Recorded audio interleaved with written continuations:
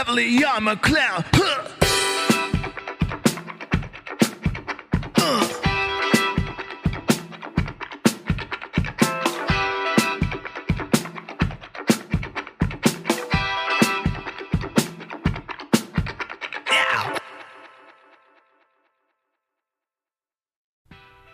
This episode of the Bitcoin Echo Chamber podcast is sponsored by WTFhappened in1971.com, the economics meme taking the world by storm where all of us are trying to find out the answer to what the heck happened in 1971. WTF 1971 also has a merch store now. You can find it at WTF-1971.creator-spring.com. I'll post a link to that down in the show notes if you want to check it out. Thanks for the support.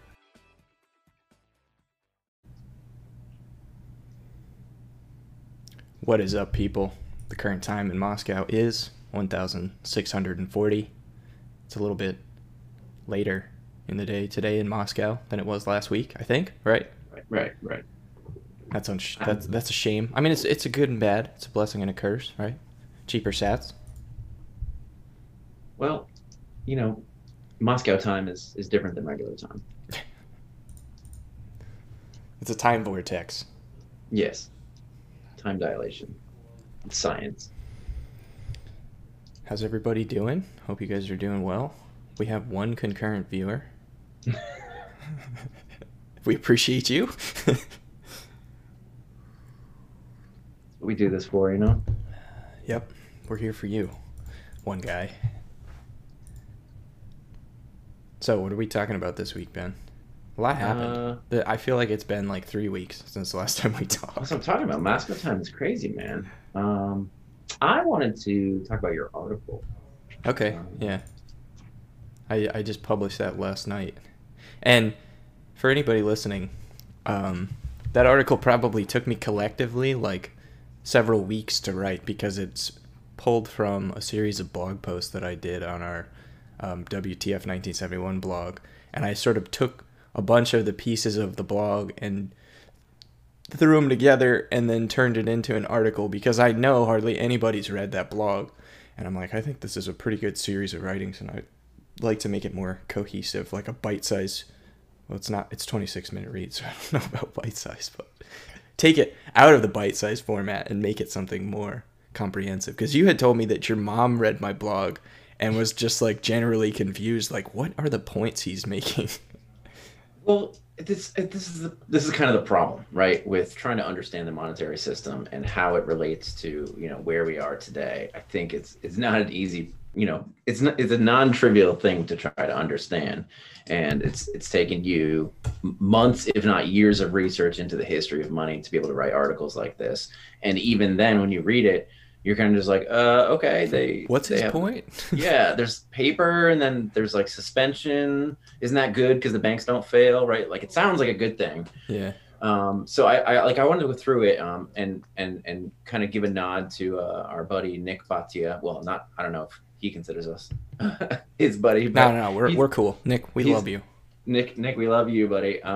Nick Bhatia wrote a book called Layered Money. Which really it discusses a lot of these concepts. And your article goes through the history of layered money, which is really important to understand how we got to 1913, what happened after 1913, how we got to 1971 today. Mm-hmm. And the most important thing that you always hear Colin drilling in is the redemption of specie as a method of forced discipline for the people that run our countries, right? It brings you back to reality. And, you go through some times like in 1918, 1919, where you had a 28% reduction in the monetary supply. That is the discipline. That is us looking around and saying, oh, this is how much gold there actually is, even though we had all this paper in the system, right? That liquidation is painful. It's the same thing as 1929. It's very similar where you look around, the roaring 20s, everybody's drunk, there's lots of inflation, everybody's feeling great. And then you realize the hangover comes, you realize there's not as much there's not as much gold, there's not as much reality as you thought, and you have to bring it back. That liquidation is painful. It's the inflation that that is the reality distortion field, right? Speaking of reality distortion fields, and like what I had hoped to communicate with that was that even like so the part that a lot of people don't understand that I put like right at the beginning is that the U.S. has had some degree of a fiat money system since pretty much its inception, right, through bimetallism. But what a lot of people would argue, like, oh, no, we had like the Gilded Age and all of these wonderful time periods in America where we didn't have fiat money and everything worked perfectly. But that's kind of only half true. The more important thing is that we still had a free market that allowed, to some degree, the process of liquidation. So like we'd have these huge credit bubbles and these huge expansionary monetary bubbles, and they would burst, and then the government would step in and declare these bank holidays where they'd suspend the redemption of specie. But what's more important to realize is that eventually that liquidation happened to some degree, right? There was still some liquidation. There wasn't like what we had after 1933, where you had indefinite suspension of redemption of specie, which indefinitely postponed liquidation driven by Americans. But you still had redemption of specie at the level of the sovereigns, like at the state level. And then in 1971, they indefinitely suspended redemption of specie for the state sovereigns. And now there was no more, because at that point, that was why, we were able to do a lot of things from 1933 to 1971 under Bretton Woods that was sort of like a pseudo gold standard. That's what I called it in the article. Because there was still this idea that the nation states were ultimately still accountable to one another in the free market. And then in 1971, that was when things really went off the rails, because the process of liquidation was totally halted indefinitely for everybody. Right, and in a sense, this kind of goes to short-term volatility versus long-term volatility. So, we have this chart on the website. This is the one without the arrow in 1971. But to me, the last 5 decades have been an era of little short-term volatility, but very like a lot of long-term volatility. Events like 2008, like 2020, and I think it drives this wealth inequality thing. But getting back to your paper a little bit, it's the suspension of the redemption of specie. This is this thing we keep saying. It's this kind of fancy words, but it's stopping people from, stopping the market from bringing things back to reality. It is this soft default. It is a form of cheating. It's a form of lying. It's protecting the institutions that are perpetrating the inflation from the liquidation of malinvestment. So when there seems to be more than there really is, right? There's what's that quote from the Bible? I think it was in your paper, Colin, your other paper, about when the person thinks there's enough to complete the project and he's a fool. Do you remember that one? No. Oh no, it's from Ethics of Money Production. That's right. It's the inflation makes you the fool because you think there's enough to complete the project. That's the malinvestment. When you prevent the liquidation of malinvestment, those fools keep running the fucking country, and we're stopping them from dying, dude. It's so fucked up, dude. It makes me so mad that our country is full of all these zombies. They're malinvestment ridden, just leeches on our system, right? I would wager that most of them who have profited the most from this system probably don't even understand how it's actually working at a high level. You know what I mean? Like they might, in the day-to-day, they might realize, oh, okay, what I'm doing is working. I'm going to keep doing it. But I think a lot of these people who have been extremely successful under this inflationary paradigm, like Jeff Booth talks about, like once you get under this system where you don't allow the liquidation, the only way to continue to allow it to exist is to continue to expand the money supply and continue to expand the credit supply. Back to my first point, sounds like a good thing, because once you realize you're on the precipice of being like, oh shit, there's not enough gold, so to speak, let's stop the liquidation from happening, because that's really scary. It's painful. It's painful to come back to reality and realize you are the fool that didn't have enough to complete the project, right? Right, but then what ends up happening is what we've seen in this country, and that's what our website shows so well. Like everything just goes to shit. The rich get extremely wealthy in a matter of several generations. The poor get poorer because their wealth is redistributed and reallocated by these central planners who manipulate the money and credit supply and postpone this process of liquidation.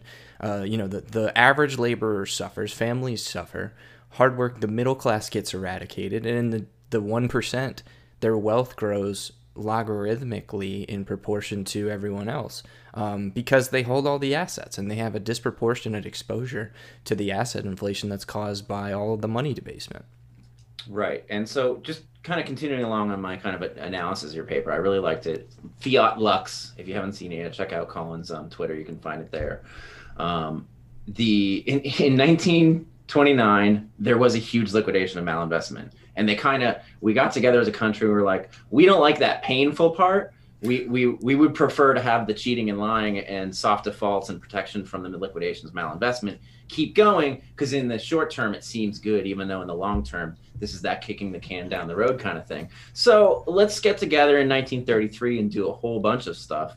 And believe me, we could spend multiple episodes just on what happened in 1933, and maybe we will at some point. But one of the things that I thought was interesting that I had kind of missed earlier in some of your other writings, Colin, in your research, was the Federal Open Market Committee, the FOMC, was part of the 1933 New Deal.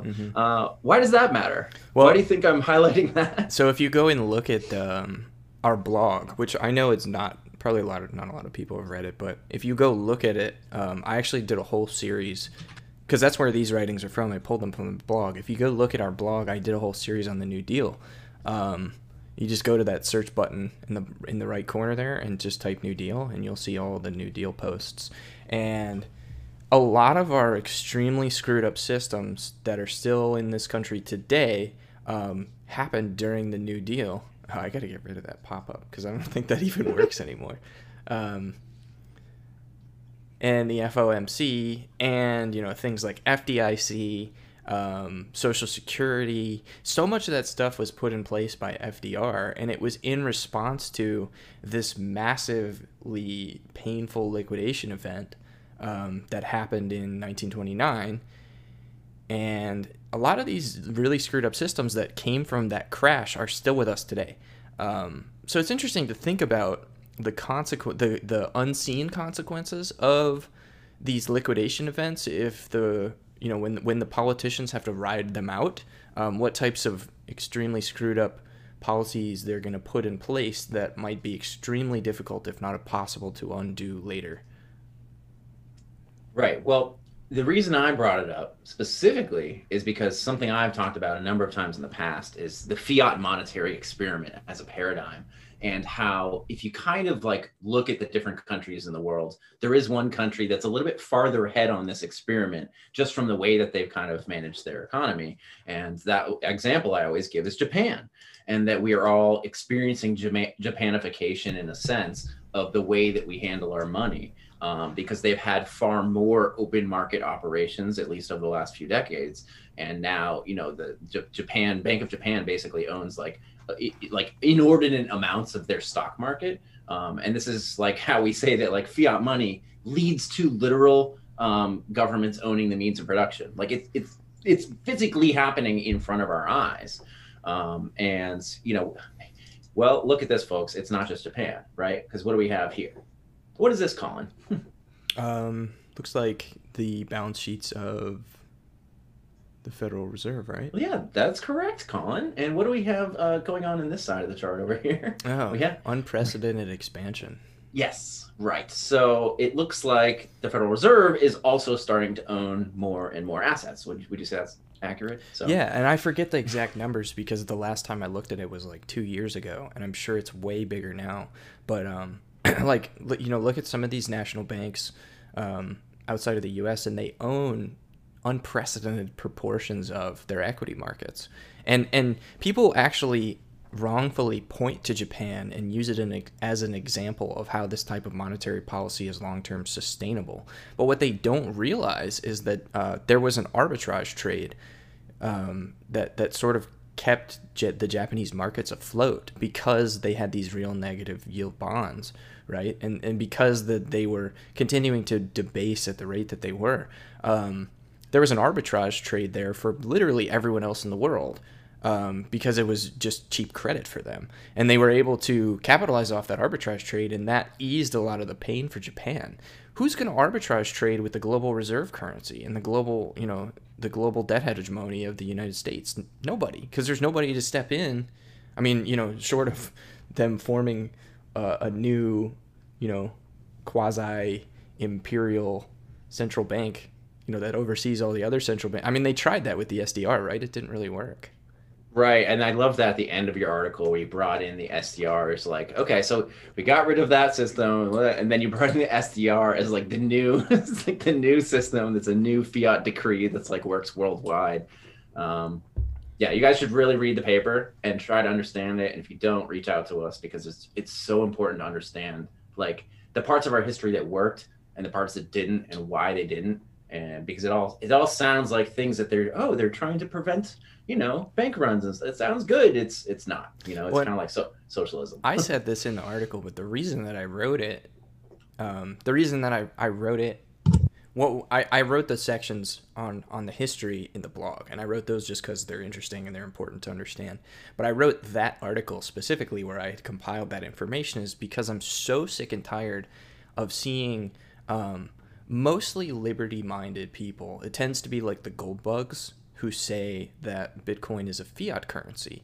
And I take offense to that, because it's obvious that those people are extremely uninformed.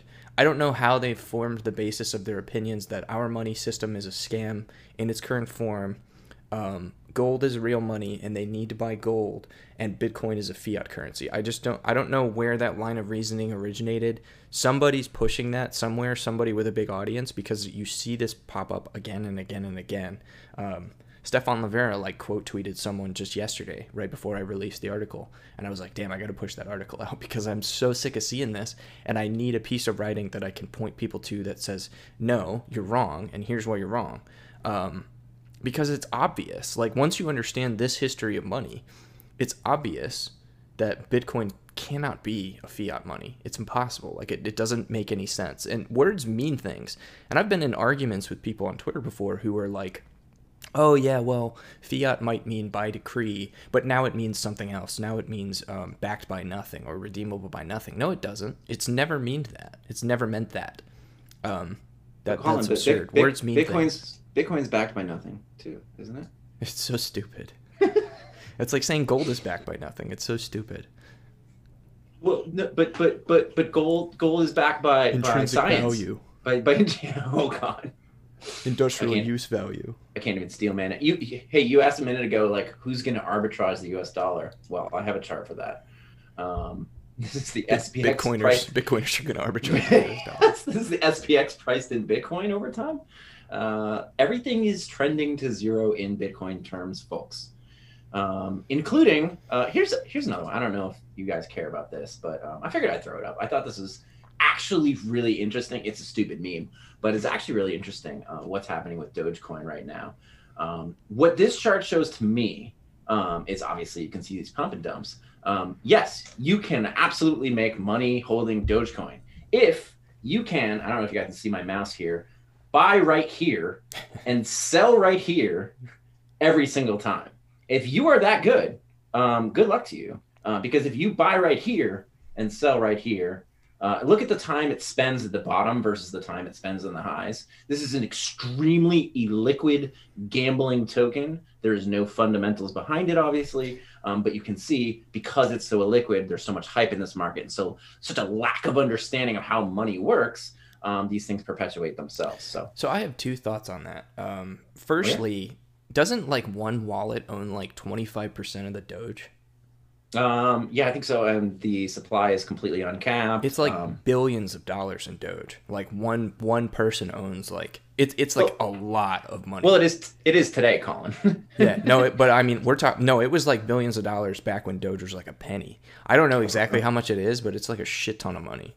And it's owned by one wallet, and no one even knows who it is because they probably mined a bunch of it, and they were probably an early adopter. It might even be the dude who created it or something like that, but or just some nerd who hopped on the bandwagon. So, but like my other thing, looking at that chart, because you do see there are those periods of consolidation, and people like Ben and I who have spent a lot of time in this market, like, of course, we can look at that and say, well, there's profit opportunity there, right? Because that chart is Doge priced in Bitcoin, not in dollars, right? So if you're going to be a trader, you want to make sure that you're trading, that you're denominating your trades in Bitcoin. Because if you're not increasing your Satoshi stack, then you're probably losing money from an opportunity cost perspective as opposed to just holding Bitcoin. So when I look at those periods where like, oh, look, Doge is relatively cheap, like in the beginning of 2020, right? I could be accumulating there, but there's no guarantee, and I have no power over whether or not that pump ever happens again, right? That pump is caused by insiders and by events like, Mr. Banana Man coming in and saying, oh, I'm putting Doge on my balance sheet because he's that much of a fucking idiot. There's no way for you to guarantee that you're going to capture one of these pump events, even if you're accumulating at the all-time low. Some of these coins, you have to factor in the fact that there's been like probably close to over 10,000 cryptocurrencies at this point, and some of them are dead forever. Like, go look at the price of Hobo Nickels. You could have been acquiring Hobo. I don't even think it's listed anymore anywhere. You could have been acquiring that at its all-time low prices for like 5 years, and you'd still be trending even lower. And in fact, you've been delisted from just about every single exchange. That money is gone. Like, that project is dead. And if you really see long-term potential in Doge, then I've got some beachfront real estate to sell you in Idaho. I probably should have kept this on the last discussion. Your kitty wants out. Well, does she need help? Can she open doors? I don't think so. There we go. Go on, kitty. You can get out. So this one I thought was really interesting. Gold price and Bank of England intervention on the gold market, millions of dollars. At first I looked at this and I was like, oh, what the hell is this saying? And then I realized, so this orange stuff here is the intervention. So if you see like more orange on top, so that FOMC thing I was talking about earlier, basically, if you're not familiar, it just means the Federal Reserve can literally buy and sell assets, which is cool. They basically can just literally intervene into the market. And you can see this is like a story of every time this blue line is going up, the gold price, it's the reality attempting to come back to reality. It's attempting to realize how much gold we actually have. So the price goes up because there's more dollars in the system.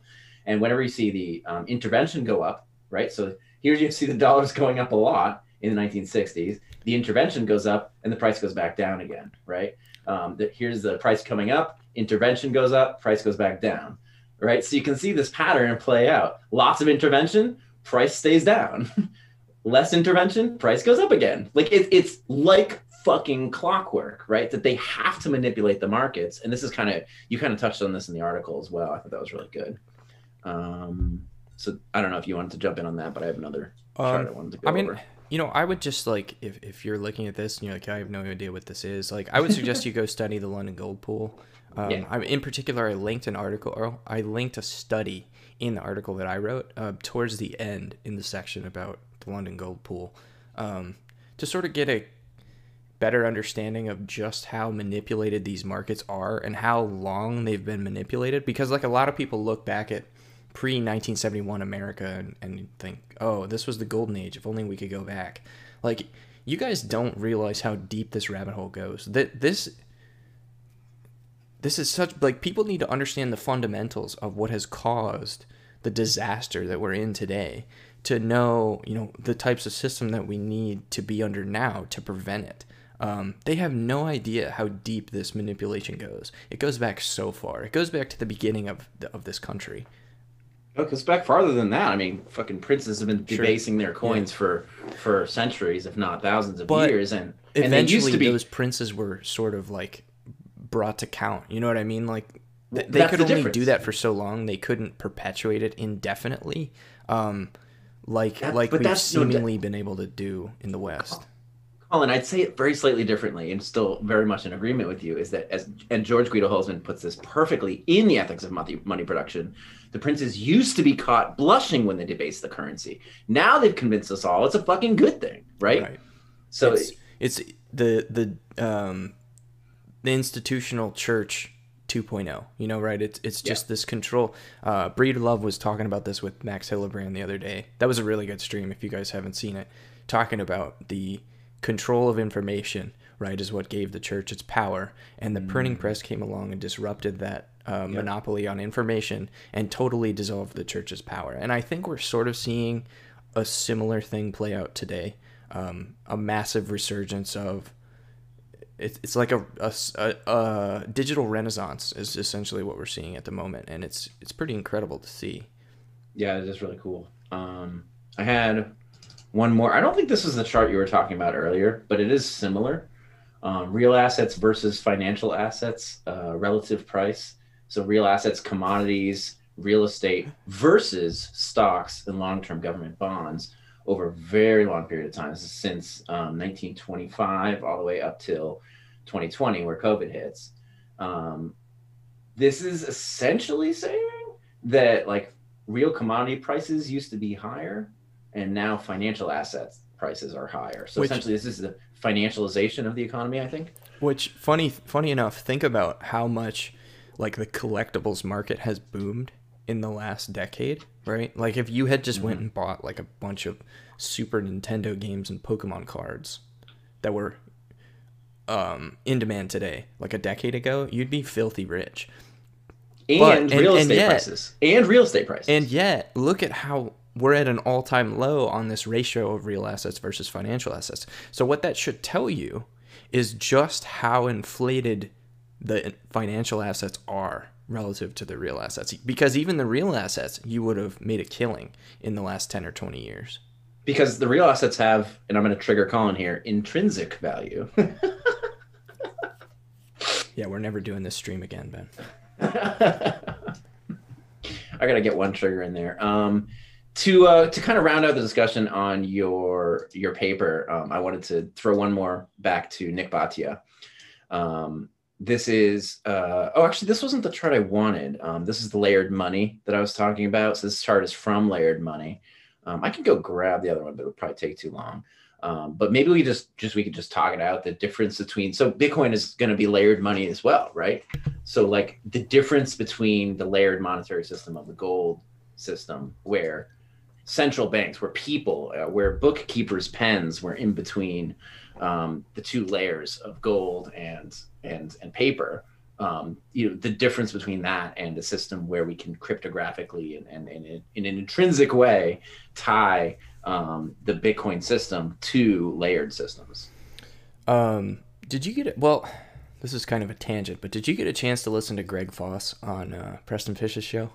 No, not yet. He has a really interesting take that I've never heard before. Because, now granted, I think Greg is an incredibly smart guy, but I don't necessarily agree with everything he says because I'm an Austrian through and through, and I don't believe in intrinsic value. But Greg has a really good point, where he basically used the credit default swap market to calculate an intrinsic value of Bitcoin as collateral against sovereign default. Are you triggering yourself now? No. I'm just talking about what Greg was saying is really interesting because I've never heard it presented that way before. But he's actually able to calculate like a nominal dollar value of what Bitcoin should be worth today as an insurance bet on the credit default swap market, and how, the closer we get to, or as risk of sovereign default increases, that value skyrockets pretty quickly. But he calculates like a fair value, quote unquote, of Bitcoin based on his intrinsic value calculation of like around 100 grand, like in today's market. And I just thought that was interesting. I don't, Greg's a lot smarter than I am, despite the fact that I disagree with some of his premises. And I'm very interested in that analysis. Yeah. Sorry, I forgot your question. No, that's okay. I definitely like Greg Foss. He's been on a bunch of pods. He was on What Bitcoin Did. He was on, I think, John Gavalis. Yeah, he's definitely got a really good take on it. He kind of looks at it and he has a better view of the modern financial world, I think, than we do. So, yeah, interesting kind of like technical analysis there. Maybe kind of finishing out my discussion on gold itself. I wanted to pay a little respect to a guy that hangs out on our Discord His name is Grant Bartel. He made this website. It's called Bitcoin Flips Gold, bitcoinflips.gold. And just wanted to give you guys a little bit of an update on the progress of Bitcoin flipping gold. So you can see here, this is not a logarithmic chart, but earlier this year we were at about 1% of gold. Gold is there's three main shitcoins in the world today, or two main shitcoins and one actual Bitcoin, gold, US dollar, and Bitcoin, obviously. And pricing Bitcoin in dollars to me is almost making no sense when they're printing trillions of dollars. But I do think there's some use to pricing things in gold, because when you can actually redeem in gold, it is relatively good at keeping us into reality here. But you can see we've jumped up from 1.7, 1.6, all the way up to 10% flipping of gold. So I just love the way that this is presented. It's very cool. Can't wait to see this thing play out a little bit. And I thought I also Peter Schiff in disbelief. Yes. I also had this one, which would be nice little kind of milestones along the way. We've been eclipsing a lot of other assets lately in market cap. Yes. I mean, I kind of think market cap is sort of a silly metric, but sure, but it's still a way for us to kind of look at where we are. Bitcoin is $1 trillion system now. Just a year ago, it was 0.1, it was 0.1 trillion. It's like, it doesn't really even matter. Now it's $1 trillion system. In 2-3 years, it's a $10 trillion system. It's like, well, now it's a real financial asset. It's larger than fucking Brazil's stock market. So that kind of matters in a way. Right? Do you remember that tweet from a blue check mark when we first broke $1 trillion market cap, who was basically like, oh, everybody's cheering about having $1 trillion Bitcoin market cap, but in reality, nobody could ever pull $1 trillion worth of value out of the Bitcoin market. If you were to try to sell all of those Bitcoin at this price, the price would go down. That is literally true about every market that exists on the planet. If there's more sellers than buyers, the price has to go down. Plus these people are still using the US dollar as the unit of account. That's what he's got wrong about it, right? I think it was he's like, oh well, they have it they're looking at it by trying to sell it for dollars. Pronouns There's so many people. They need to flip their understanding and start denominating the world in Bitcoin like we did, with this chart here before. It's like you start looking at things in Bitcoin terms.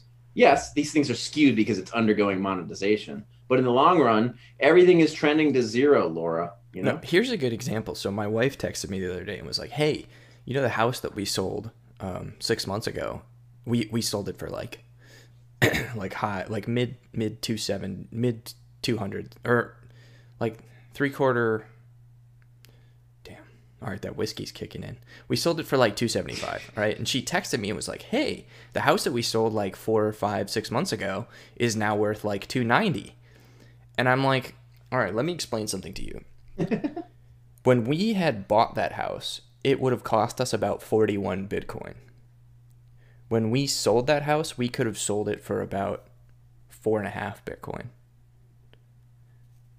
And she was like, I think I blew her mind a little bit because she was like, what? So wait, does that mean that when Bitcoin goes up in price, it's just the dollar? Because I had also explained to her that the house isn't getting necessarily more valuable, but the dollar is becoming worth less. And she says, well, does that mean when the price of Bitcoin goes up that it's not Bitcoin becoming more valuable, it's just the dollar becoming worth less? And I said, no, because Bitcoin is vastly outperforming the level of debasement of the dollar, such a way that most things, if not everything, as far as I can tell on a long-term basis, is getting cheaper priced in Bitcoin as opposed to priced in dollars.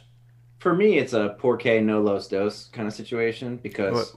Can you explain that for those of us who don't speak Spanish? Porque no los dos means why not both? Is that Spanish or Portuguese? It's Spanish. Okay.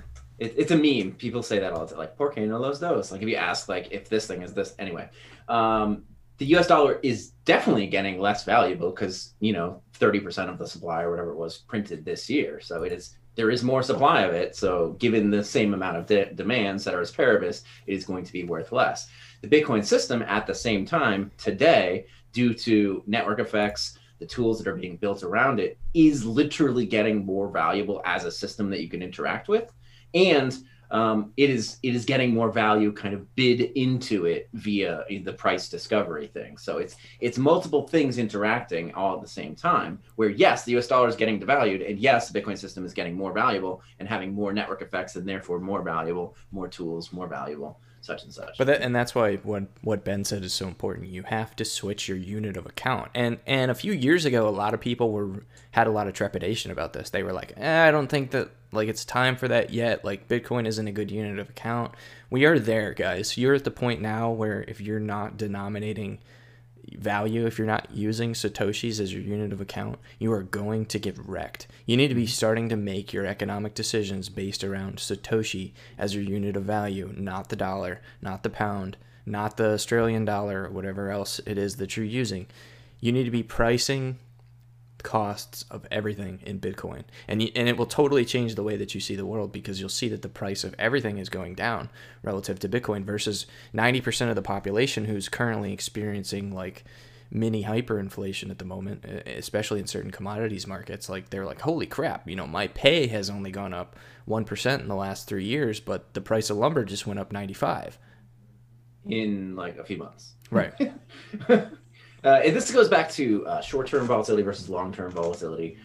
If you're trying to use the Bitcoin as a unit account in the short term, you may actually have some difficulty. But if you use it in the unit account in the long term, you will start to understand what we're talking about. And as Bitcoin grows as a system, its liquidity grows and it becomes less volatile because it just has more monetary inertia, is what I say. And it gets better at being a unit of account in the short term as well. Lower that time preference. Mm-hmm. All right. Let's take a break and talk about River. All right. I love River, man. I feel, I don't like keeping my coins on an exchange, Colin. I'll be honest with you. I heard this thing that says nacho keys, nacho cheese. I don't know what it means, but I don't like to leave lots of my money on exchanges. But what I do like to do is leave a little bit of my money on River. And one of the reasons why I like to, just joking aside, is because I can actually use River to loop out my Lightning channels. So like, and they actually, like, I don't know if they were advertising this previously, but like I had mentioned it to them previously, and I saw them tweet about it recently. It's like, hey, you can actually loop out your Lightning channels by sending Lightning Bitcoin to them, and then you get like incoming liquidity from that channel. So that's kind of a cool thing. Yeah, for some reason, River flies under the radar. I don't see people talk about it much. So first of all, full disclosure, like I understand that there's a time and a place in Bitcoin, and that like the best thing to do is to get non-KYC Bitcoin that you don't buy from a centralized institution. Mm-hmm. And yes, buyer beware, like don't keep your coins on an exchange. Like obviously there's risks there that you need to consider for yourself. But let's be honest, most people are going to buy their Bitcoin from a centralized institution that requires KYC and AML. It's just the way it is. Like you might not like it. I don't necessarily agree with it either, but it's just the way it is, right? Because we're willing to sacrifice certain trade-offs for convenience. River flies under the radar for a lot of people. Like you'll see some of these really big accounts talking about like, Kraken or Bitfinex or whoever, I forget who did it, just processed like 1,000 transactions in Lightning. And I'm like, River's been doing this since like day one. Since they started. Yeah, you can do literally whatever you want with River with Lightning, and it's a great way to get free Lightning liquidity. It's pretty incredible, actually. And it's a totally undersold feature of their product. So if you guys are interested in River, just go to river.com/BEC, and you can get your first week of orders with no fees.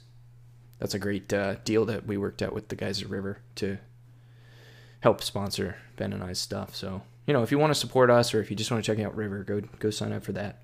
But if not, you don't have to. Like, we're not telling you that you need to. Like, go buy Bitcoin on BISC. Like, more power to you, man. That's the way to do it. Bitcoin crashed today, Colin. Did it? Yep. Crap, dude. Taleb was right. Did you guys see my meme on the thumbnail? I made that. Oh, man. Can we bring that back up? You'll have to pull it up because you have screen share at the moment. Yeah. Okay. I'm just the little window at the top, I think. This is it here. There. I have too many. Man, I should have done that forever ago. Well, it's better. See, you're always doing the screen share, so I feel like it's better to do you as the main and me as like the little guy. But then people can't look at my weird ass shaped head. So Fragile, managing Bitcoin derangement syndrome. New York Times bestseller. That was a good one. Somebody was like, how can we meme this guy? How can we meme Fragile Taleb? And I was like, oh, I was born for this. Some amazing Photoshop skills there, by the way. Thanks. It's really easy to do. You just got to match the color with the color picker tool, and then you can just make anything look like. Photoshop is a very valuable skill if you guys want to meme things into reality. Just so you know, I use GIMP, by the way. I don't even use Photoshop. GIMP is free. It's like a free Photoshop alternative. Colin, did you want to talk about any other things we have on the list here? Sure. I don't think we've talked about any of them. We talked about my things because I brought them up. You have some things in here. Yeah, I've kind of just been rolling with whatever you said. Are we ready to slay our hero Michael Saylor on no, dude. I'm not. I mean, I so like here's the thing, right? Well, I am not. I don't put heroes on a pedestal. I think Michael is an awesome guy. He was one of the. I was one of the. I was in the small crop of Bitcoiners that he first followed when he came out of the closet, so to speak. Humble brag. I'm totally like humbled by that. Honestly, I'm blown away by it all the time because I'm like, wow, this dude, this billionaire with large cojones thinks that the content I create has value, and I'm amazed by that. But I am not the type of guy that's cucked by, playing the influencer game or protecting, dollars that come from certain products or whatever. Like if someone does something that I think is screwed up, I'm gonna call it out because my livelihood is not based around how many followers I have on my pseudo-anonymous Twitter account. But I think that people sort of jump the gun on this, right? Because we don't have any information. And what does Bitcoin analytics actually mean? Well, like Glassnode is Bitcoin analytics.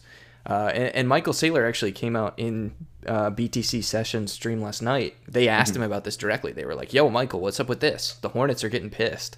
And he's like, yeah, that sentence was sort of taken out of context. We don't have any plans to really do anything except add Bitcoin to our balance sheet because, we looked into it and we couldn't really find a good way to monetize data analytics. So like we're not doing that. He's like, we have teams of lawyers and we have accountants and all of these things, and they comb through and put together all these statements. And I think that headline is misleading because we have no intentions of doing any type of Bitcoin analytics. And I'm like, yeah, see, and that's why it's reasonable to take a measured approach. And the Hornets have PTSD, man. Like they are so sick of having to slay their heroes, and they're ready to. They're like out for blood at a moment's notice, and it's a good thing. Like it is a good thing, but at the same time, like you need to be realistic. Like it's not necessarily valuable to jump to conclusions when you don't have all of the information.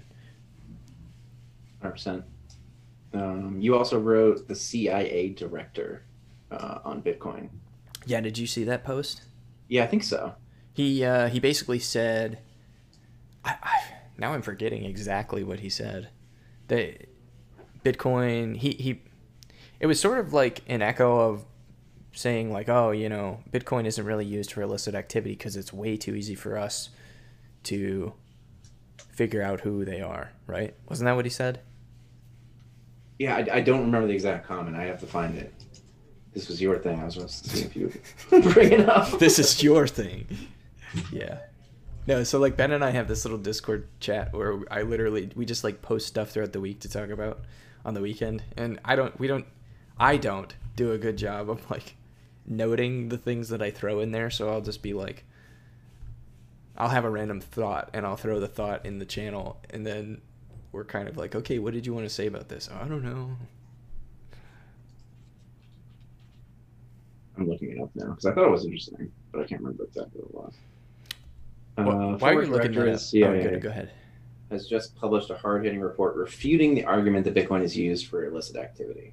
The report also calls on U.S. lawmakers to embrace Bitcoin to compete against China. That's from Connor Brown. Thanks, Connor, friend of the show.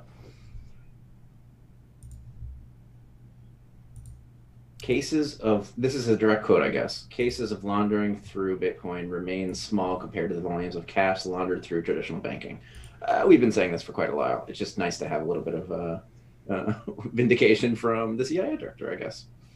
Well, and interestingly, we had Peter Thiel come out this past week too, and sort of say, "Hey, China is using Bitcoin as like a monetary super weapon against the United States," and I still don't know how I feel about this, because a lot of people were saying, "Oh no, he's playing 4D chess. He's trying to move the Overton window of conversation about Bitcoin, into the national level, in terms of taking this thing seriously." And I'm kind of over here like, I mean, I know it's inevitable, but like, is this a good thing for Bitcoin? I mean, everything is good for Bitcoin, right? But like, Yeah. I don't want this bureaucracy, this absolutely atrocious federal monopoly on violence and money to find any ways to sustain itself. I say we choke the life out of it. I don't know, man. People are like, no, Peter Thiel is like a white hat and he's acting in good faith, and I'm sort of just like, no, Peter Thiel is acting in his own best interest, because Peter Thiel has a lot of incentives, both to continue the government contracts for the companies that he works for and to pump his own bags in various ways. And I don't know, man. Like, what's good for him, even though it might make the price of Bitcoin go up, doesn't necessarily mean it's good for you. That's all I'm going to say. Well, I have a slightly different take. I think it doesn't matter what these people think. It doesn't matter what Peter Thiel thinks. It doesn't matter what the CIA director thinks. I just think it's interesting that people are talking about it. People are talking about it in Congress. They're talking about it. The CIA director, Peter Thiel. It's in the conversation in a way that it has never been before in the last few years.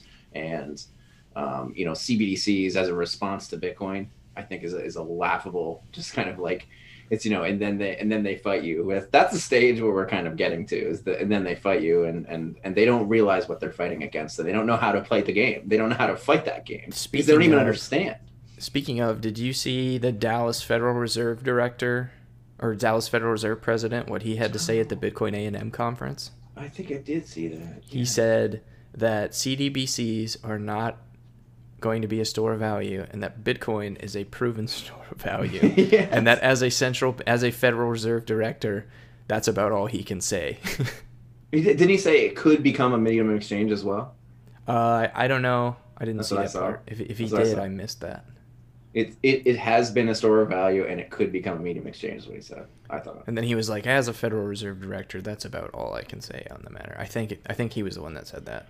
Again, I don't think people give people like him and like Jerome Powell enough credit. I still think one of my favorite quotes on Bitcoin is from Jerome Powell, where he said, Bitcoin is a speculative store of value like gold, and we could see a return to the free banking era. It's happening before our eyes, guys. I would never want to be in a guy like Jerome Powell's shoes. No. Because what do you, like, damned if you do, damned if you don't. Like, absolutely. What the hell is a guy like that supposed to do except just print a crap ton of money? It's again, it goes back to the short-term volatility versus the long-term volatility. These people are going to do what they can to not have that painful thing come, even though that's what, like, that would be coming back to reality. That would get rid of the malinvestment, but it would hurt people in the long run. The fools that made the malinvestment due to the inflationary incentives that made it look like a good investment. So it's kind of like nobody's fault in a way, but it still happened, and those people are still fools. Think about the incentives, right? If you're the guy under the gun when this tidal wave of liquidation is coming, and you're just like, no, keep it back, and like push it off, just until I get out from under the bullseye, right? So that the next guy can come in and take the guillotine. Because I don't want to be the one that's like strung up in the streets while everything goes to shit. Like, no, do whatever we can, pump as much liquidity as possible into the system to postpone this liquidation and let the next guy deal with it. That is literally our bureaucracy, like 101. Every single politician that you look at, even if probably most of them, I would say, I bet you Jerome Powell understands what's coming, but a lot of these politicians, they have no idea. They're so incredibly stupid. They're very stupid people. They're only good at making promises and raising money. They don't understand what's happening here. But you know, some of like the ones that maybe are a little more savvy, like the ones that make it to like the higher levels of the bureaucracy, probably to some degree understand what's coming, and they just want to postpone it for as long as possible so that it doesn't happen on their watch and they don't get taken out to the guillotine. Ben Bernanke, Alan Greenspan, Jerome Powell. It doesn't, Janet Yellen. It doesn't matter. These people didn't really start this fire, but they definitely threw more wood on top of it, right? The arsonist is, if you really look back, if you read Colin's paper, the arsonist is gold itself. Gold failed so many times. I always say that, but like go read his paper. You can see each time it failed in like small and big ways. And Bitcoin is the only solution to this problem. Well, like the arsonist, yeah, it's probably the guy who started the fire. But if everyone who comes along after him throws more wood on it instead of a bucket of water, right? Technically, they're complicit, right? Yes. Well, yes. But I mean, you can trace this all the way back to the founding of this nation, and it was always over problems that were really difficult to solve because the money wasn't there to solve the problem. And they're like, how are we going to fix this? Well, we've got to do this stuff that like is kind of shady and violates our principles a little bit, but it's what we have to do to survive. And there were always justifications for it throughout all of our history. And now we're watching the justifications for printing more money just get looser and looser and looser. And you're watching, I forget what I said in the water cooler the other day, but I was like, that's a channel in our Discord, but I was like, okay, so now we have our Federal Reserve is fighting climate change and the CDC is fighting racial inequality. That's literally the state that we're in to justify some of these policy making decisions in the West. It's so absurd. It's for the greater good, Colin. It's all just justification for money printing.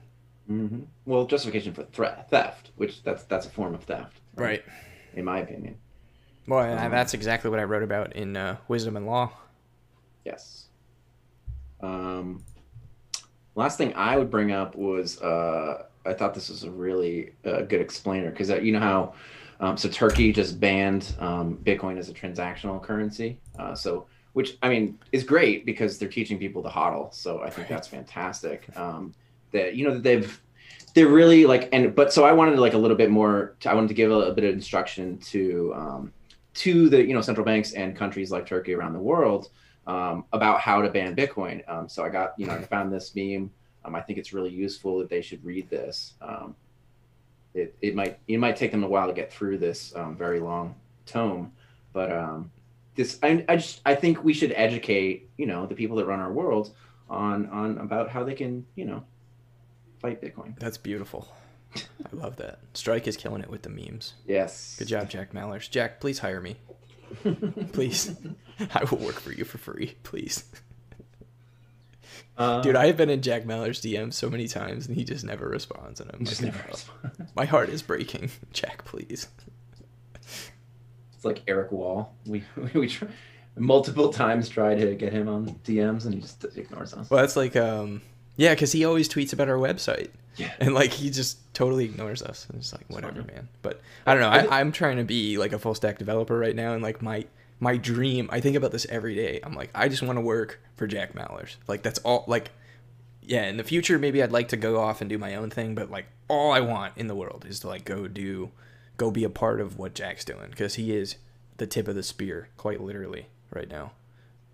Yeah, Strike is doing such cool things. We just did an episode on what Bitcoin did about what Strike is doing down in not Venezuela, El Salvador, with Bitcoin Beach. Mm-hmm. So like they're working on launching Strike Global, which I thought they were a little bit confusing on their messaging because I thought it was kind of already launching. Did you see the data that they posted that showed like average number of Strike users versus when they launched there, and then how much their numbers went up? It was like insane.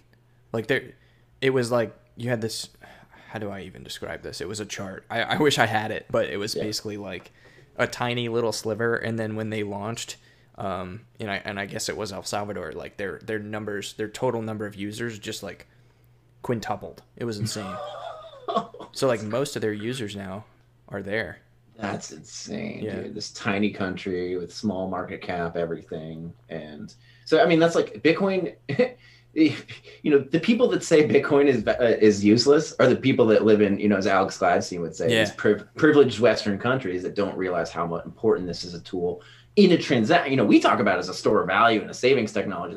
These people need it to like move money around and use remittances and stuff like that. And Alex is really good at calling people out on this. Like he pulls no punches when he sees people start talking about like, oh, like nobody needs Bitcoin, it's totally useless, and he comes in and he's just like, excuse me, I think your privilege might be obfuscating your view on this matter. Like, you don't understand, there are a lot of people in the world who need this right now, today, because they're suffering.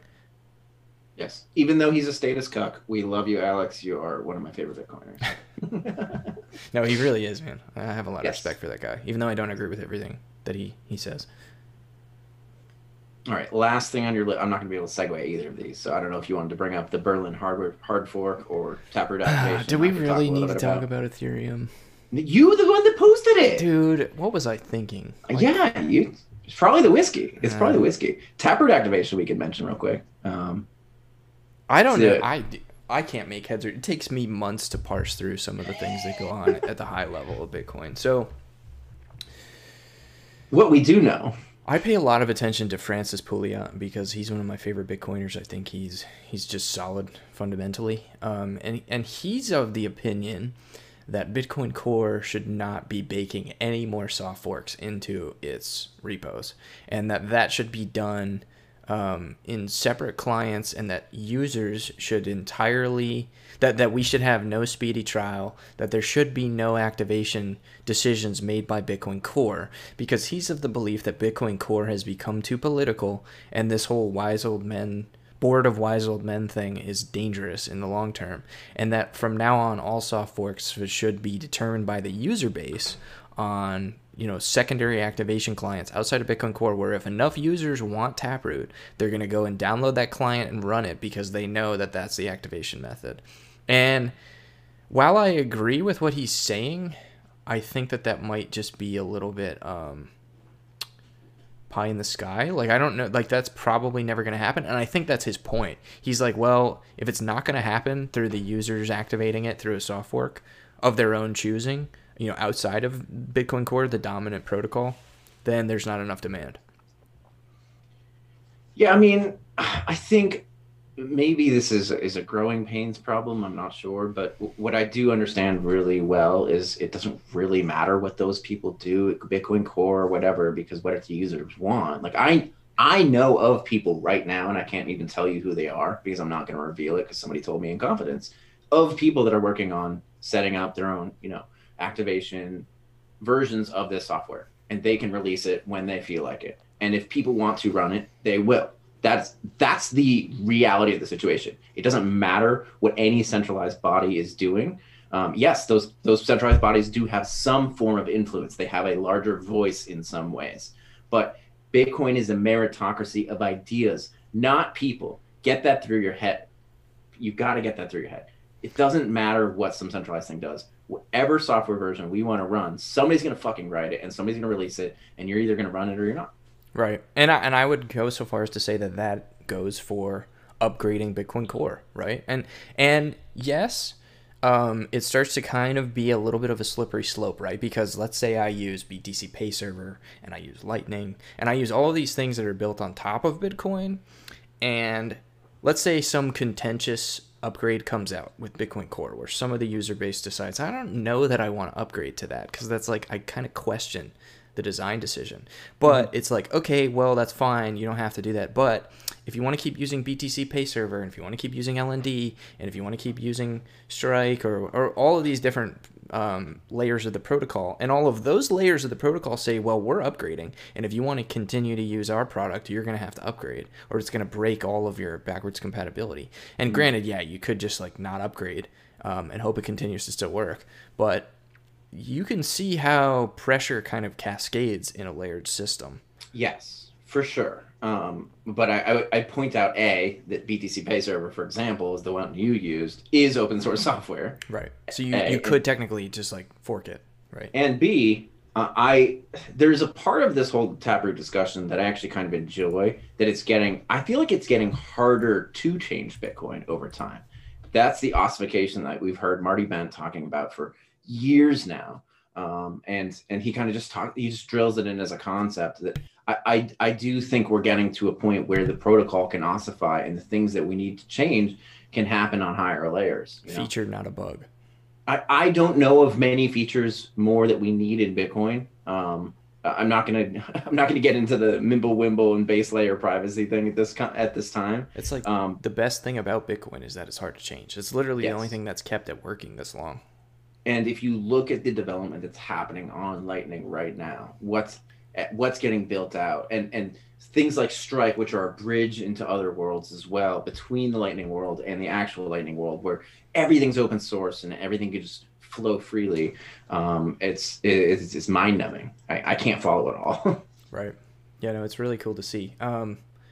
I generally speaking, like, don't really like Luke Dess Jr. I think he might be, I don't know what's up with that dude. I think he's got like his own motivations or something. Like he sketches me out. I don't know what his deal is, if he's like a bad actor or if he's just weird. But like I saw Jeremy Rubin was like tweeting about like, hey, this dude is like legitimately threatening violence against me.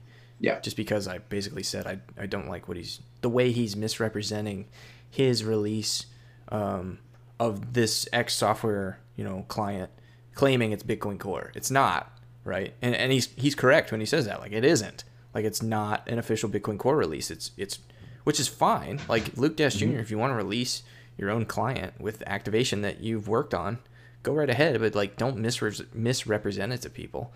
And then he's coming back and like threatening violence at Jeremy. That's screwy, and that should give a lot of people like pause for concern and be like, what is this guy's motivations? Like, why is he taking this? I understand a lot of people have worked for a really long time to make this happen, but that's not the way to go about it. Well, I wonder if this is a decent opportunity to bring up something that I talk about a lot, is critical thinking, because and as it maybe ties into Web of Trust, right? Critical thinking allows us to constantly evaluate the information that's coming into us, absorb information from many different sources that we tend to trust and sources that we don't tend to trust, and then also talk about Web of Trust, right? So you're talking about Luke is this person that I'm not sure I trust. He's smart. He knows about Bitcoin Core. So like, you still listen to what he's saying.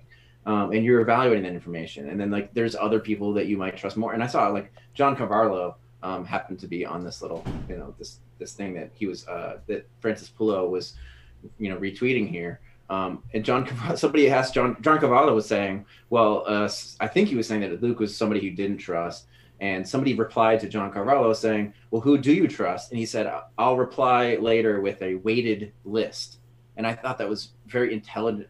I don't always agree with John. No, John's very smart, though. But he is smart. Yeah. And what he was saying is, so I have a list of people that I trust different percentages, and probably that changes all the time, right? And that's how we should think about this stuff. Because, like, you're not a Bitcoin, if you're listening to this right now, you're probably not a Bitcoin Core developer, and you probably don't understand all of the technicals involved, but there probably are people in the space that you do trust, whether or not you should. Like, you might trust me, and maybe you shouldn't, because I don't understand the technicals well enough. Don't trust me. You could verify as much as you can, but when you can't, like, we as a society, we work with specialization, but just like, be careful with your webs of trust. Don't like binarily trust people for sure. Use these like kind of weighted averages in your head and say, well, that person says things that make sense. I follow their logic, so to speak. I don't know. Does that make sense, Colin? Yeah, no, I absolutely agree. And I think what John kind of missed there is that like, it wasn't Luke getting hung up to dry just because he released the software. Like, I don't think anybody would attack him for that. I mean, maybe I'm wrong.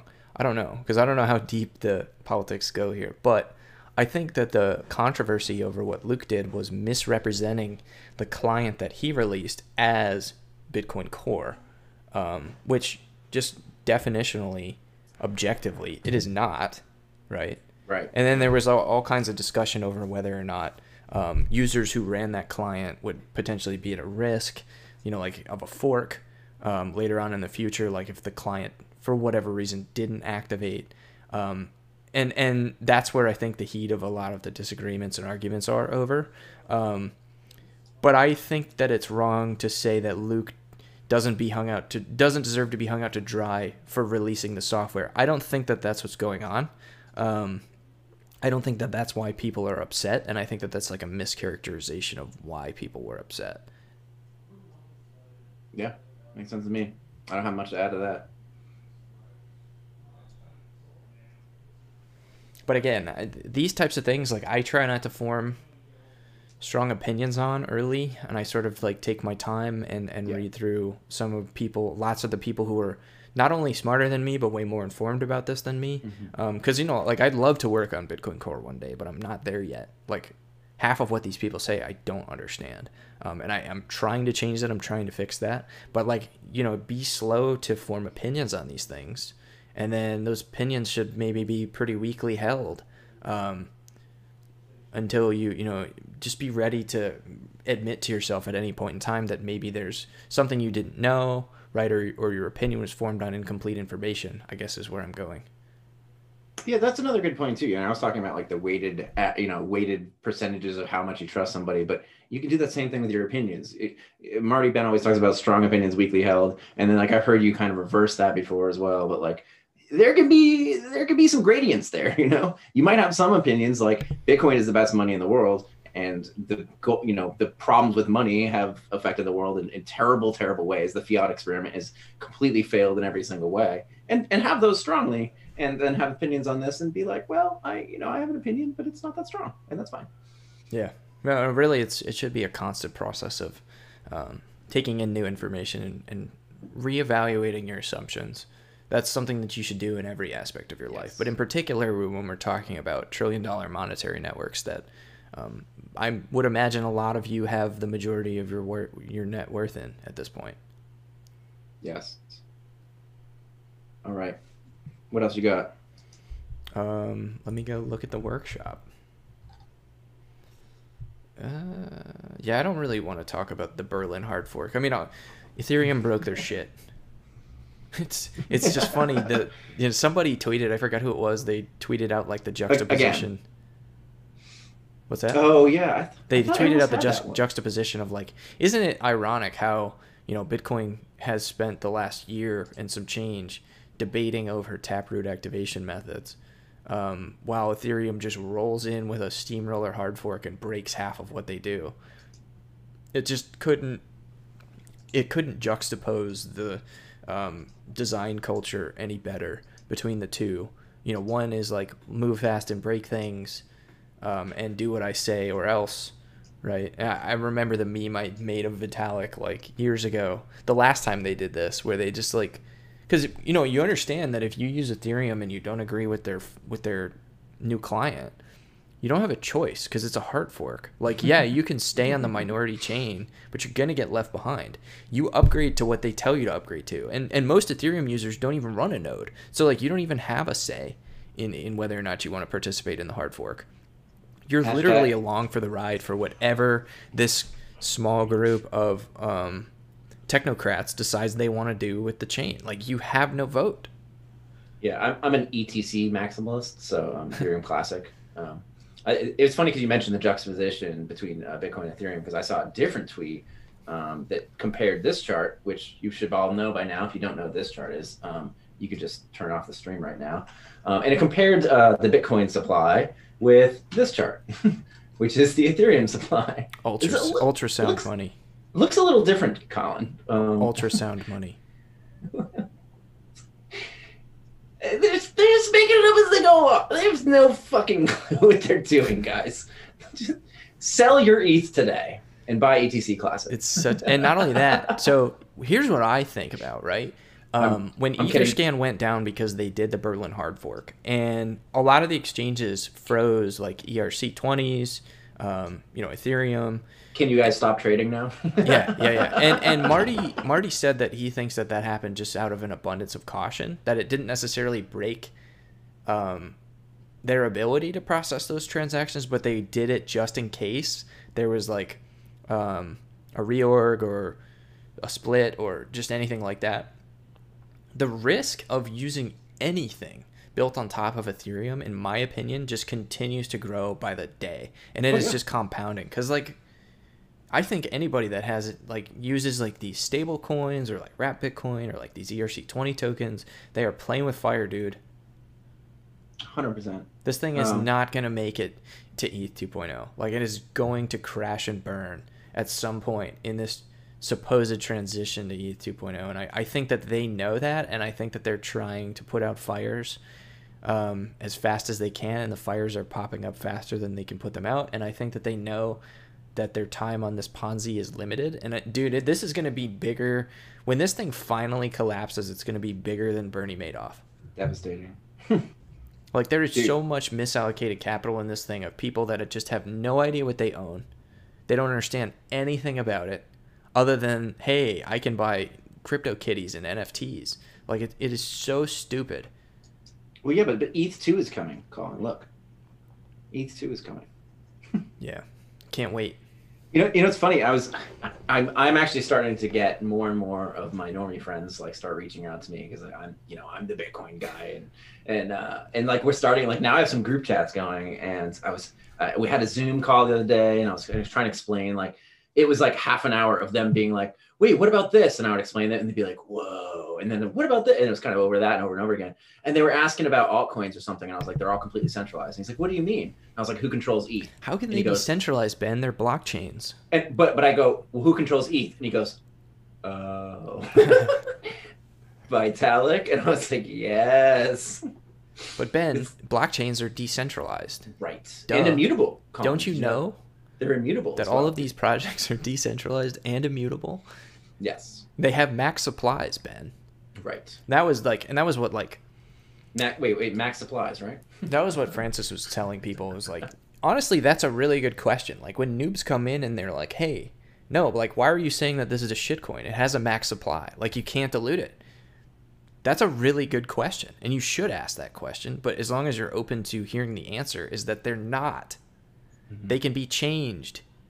That's what people don't understand. They can be changed because you're not running a node. You don't have a vote in the way the network is governed.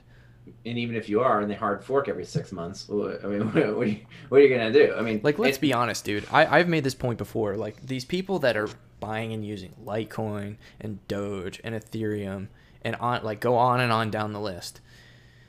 None of these idiots are technically savvy enough to even know why they need to run a node, much less are very many of them actively participating in network governance. Like, it's just the honest truth, because generally speaking, like, we have like a Pareto distribution in terms of all of the smartest minds right now are in Bitcoin. And I'm not saying that to disparage the people who have all this other crap. I'm telling you that they just do not understand what they're doing. They're in over their head, and they haven't put in the time and the energy and the research to actually understand how all of the subtle nuances of the system interlock together. They don't use critical thinking. Mm. Yeah. And that's why you need to tune in next week to the Bitcoin Echo Chamber live show at 10:30 Eastern Standard Time, Saturdays, to learn more about why you have no idea what you're talking about. And neither do we. We're just faking it as we go. What will it be in Moscow time, Colin? It's so hard to predict. Moscow time is Moscow time's kind of a shitcoin for time, it's right? Fickle. All right, are we ending it there? I forgot to record, so nice. It'll be like a few days till this goes up on the pod, because I have to wait till YouTube processes it and then I can download it. Well, that's all, folks. Yeah, thanks for watching. See you next week.